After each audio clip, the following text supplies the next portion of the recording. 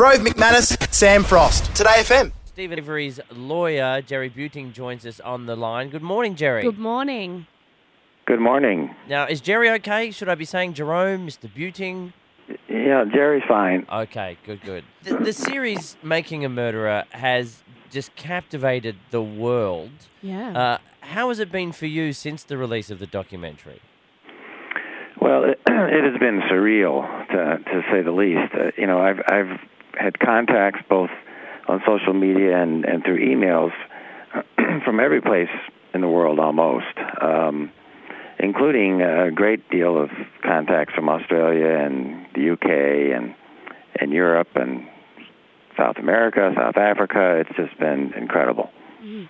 Well, Rove and myself, we actually watched the series together over 3 nights, and I think, I went to bed one night yelling at my boyfriend, being like, I can't believe it, and there was so much emotional investment that both, Rove and myself and our partners were just watching this, and we were so frustrated and we were upset. And, how does it feel to be you and you've invested so much time in your life into this case? Well, the outcome was very difficult, as I'm sure you could probably see on the faces of Dean and I at the final press conference. But,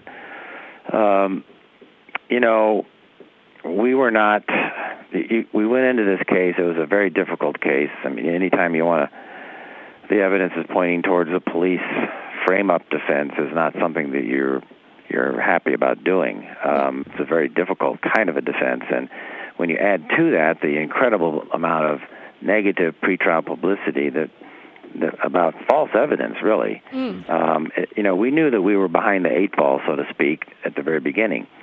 But any good defense attorney, by the time you get to the end and by the time you've done your closing arguments, you really think you should win.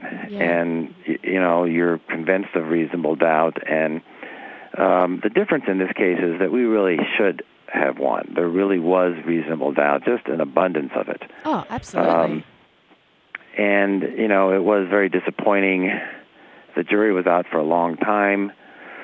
I can tell you episode 8 is emotionally the most difficult one for me to watch, because that's the one with the verdict and the waiting for the verdict and, the agony as you're, pacing the halls and all day long wondering, is there going to be questions from the jury and what's going to happen? And, there were some questions from the jury that aren't in the documentary that actually made it look like they were looking favorably on the defense, but then they came back with the verdict, and of course that was devastating. Yeah, well, I read somewhere, and I'm not sure how accurate it is, but apparently there were 2 jury members that were related to members of the county, and also another jury member has come out saying that they feared for their personal safety, and that's why they convicted him of guilty. How do you feel when you hear comments like this, and do you just get as frustrated as us as everyday people? Well, very much so. In fact, even more recently, there's one of the magazines actually contacted apparently 13 of the 16 jurors, including the alternates, and one of them, who was convinced of his guilt, said that he was obviously guilty because he raped and tortured that woman, and Teresa suffered. And, of course, that was not evidence ever presented in court in this case. And so that, obviously they based their verdict on evidence outside of the courtroom that we were unable to defend against because the state never called Brendan Dassey. And that's the part where it talks about where we were trying to shadow box. We knew that the information was out there, and they were being instructed to ignore it. But how can you ignore it? It's everywhere. It was very difficult, and we did end up with a juror who was the father of a deputy in Manitowoc County. Although he was at a lower level and he had jail responsibilities, he didn't have any direct involvement in the case. Nevertheless, the other jurors, we don't get to pick a jury. In America, what happens is that you get a jury pool, and from which the judge can strike people for cause if there's obvious bias, and they say they can't set aside their feelings. And then each side gets peremptory strikes where you can, in a homicide case like this, we had 6 strikes where we could remove jurors for whatever reason we wanted.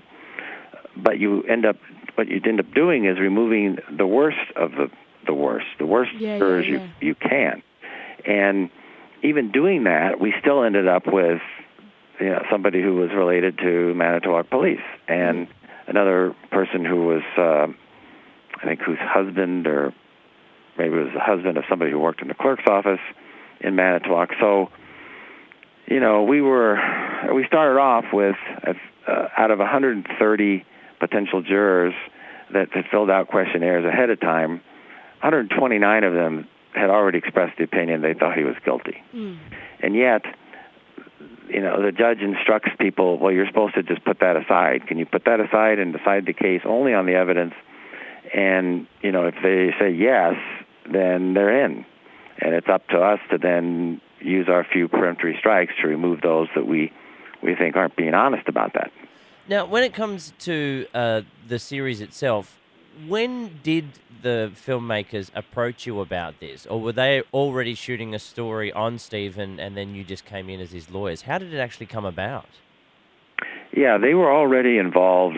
They came almost immediately when there was a front page article about Stephen Avery after he was charged with this. He was I think still to date, the only DNA exoneree who's ever been charged with a serious crime like this.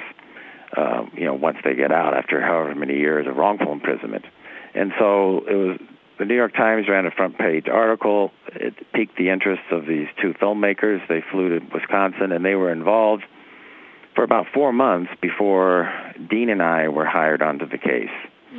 And they approached us. I was hesitant to agree to participate in the project initially because you just don't know. Well, first of all, you're concerned about whether something's going to air publicly before the jury's picked, and it might affect the whole jury pool and present evidence that may not come into court. But when we learned what the project was, it was clear it wasn't going to air until long after the trial. And the more I thought about it, the more I thought it might be interesting as a public education project for people to understand really what it was like, or what it is like, to have to prepare for the defense of a serious criminal trial like this. And of course, we didn't know whether the prosecution was participating as well. They were offered the opportunity to participate by the filmmakers, and initially refused. But I understand that the now current sheriff did at one point give a lengthy interview with them, but when it came time to sign the releases, the legal releases to allow it to be aired, which everybody had to do, they refused to do so. Yeah. So that's why their side didn't end up as much in the film. But they nevertheless included a lot of the press conferences with the state, where other reporters were asking the prosecutors questions, and sort of indirectly they were interviewing them through these other reporters. Has Stephen Avery seen this documentary? He has not. They do not allow, Netflix is a streaming media, and they do not allow streaming into the prisons in Wisconsin. As of now, they have not released this on DVD. I don't know if they will in the future, but even then, prisoners don't have DVD players where they can watch movies and things of that nature. And even when a lawyer wants to go into a prison visiting a client and show them something that's on a laptop because it's in a digital format, you have to get special permission to do that. Have you spoken to him about it and what the fallout has been publicly? Well, I can't talk about communications that I have directly with a client. It's because it's attorney-client privileged. No, that's fair enough. Even though he has another attorney who's now going to be representing him, I've acted as a sort of an informal advisor for years with him, and I just can't get into those kinds of discussions. Well, what are his options now? Obviously, the end of the series has led to a lot of people via social media. There's various I signed a petition. petitions, that are going around, and people Yeah. wishing they could do something to Yeah. help. Is there actually any option left for Stephen at this point? And will any of this public support make a difference? I think it can make a difference. I think it's already made a difference. As a practical matter, his direct appeals are over. He doesn't have the usual opportunity to, raise an issue that's already been raised and have it reconsidered. And Brendan Dassey's case is still on appeal in one of the courts in America, but Mr. Avery's is not. But there is an opportunity to come back if there's newly discovered evidence. You can file a motion even though your appeals are done. If there's newly discovered evidence that you weren't negligent in failing to uncover, then you can do that. And I think what this documentary has done, it's provoked a lot of people to come forward with information and tips and potential witnesses that I've been gathering. I've just gotten thousands of emails and tweet contacts, and in addition, I've had contacts from people, from scientists all over the world, really, that have looked at the science part of the documentary, where they talked about the blood in the EPA preservative. What are they saying about that? See, I think that's very sus. That the science has improved significantly. The ability to detect items has improved. And they've also got some ideas of different types of tests completely that might be useful with some of the questions that are presented that were not available at the time of the trial. Yeah. So I can't get into the real specifics of all that, but there are people that have presented information that I think might be very useful in a motion for a new trial. And there's also the indication from the jurors of possible, misconduct in the rendering of their verdict that's complicated under the legal rules in America, what you can and can't have jurors talk about. But that's certainly something that's promising as well, I think. Now, strangely in all of this, are you aware of you and your co-counsel, Dean Strang, have become sex symbols in a way? You've become new age heartthrobs. There's memes with love hearts all around. You've become in a strange way internet sensations in a circumstance I think you would have never thought was going to happen. Are you aware of all of this? I am aware of it. That is probably the most bizarre part of this whole fallout. And my 21-year-old daughter is totally creeped out by the idea that her father has become an internet heartthrob. But it's amusing, it's flattering, but we have to take that with a grain of salt. Yeah, and, it's because you're the nice guys. That's why. I guess I'm not quite sure why it is actually, but it's been an interesting phenomenon, to say the least. Yeah.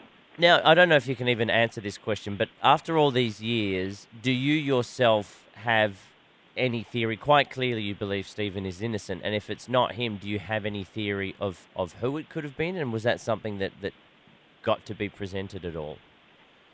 I do have theories. I've had theories all along, and unfortunately there were pretrial rulings where the judge prevented us from, during the trial, pointing the finger at any other particular suspects. But how can they and do the reason that? For that, it was really kind of a terribly disappointing decision. And there are rules in most of the states in America so that you're not just sort of blowing smoke and confusing the jury about what's on trial. You can't randomly pick out people and start accusing them of being the perpetrators. So you have to show some kind of legitimate tendency to the crime scene and whatnot. But we had that here. We had many other people who had access, opportunity, but the one thing we weren't able to prove was that these people had specific motives to kill her. But we said, well, wait a minute. In America, the state does not have to prove motive. Yeah. They have to prove intent, but they never have to prove why somebody killed another person. So why are you making the defense prove the motive of a third party before you can even offer them to the jury?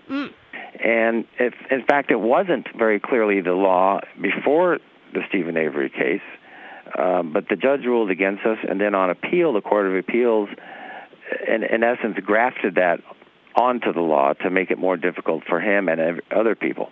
Yeah. That's one of the things I really hope that is changed by the outcry here, because what we were able to do is point out things that the police did not do in their investigation, things that a unbiased, objective law enforcement would have and should have done. In any homicide, obviously a spouse or a boyfriend or, somebody who's close to the victim is immediately the suspect. Yeah, I remember you saying that. Certainly. And yet in this case, just as one example of possible police bias, they didn't do any of that. No. They didn't check out other people's alibis, and there were others as well. So... and then the ex-boyfriend was helping the police, and it's like, whoa, what's happening here?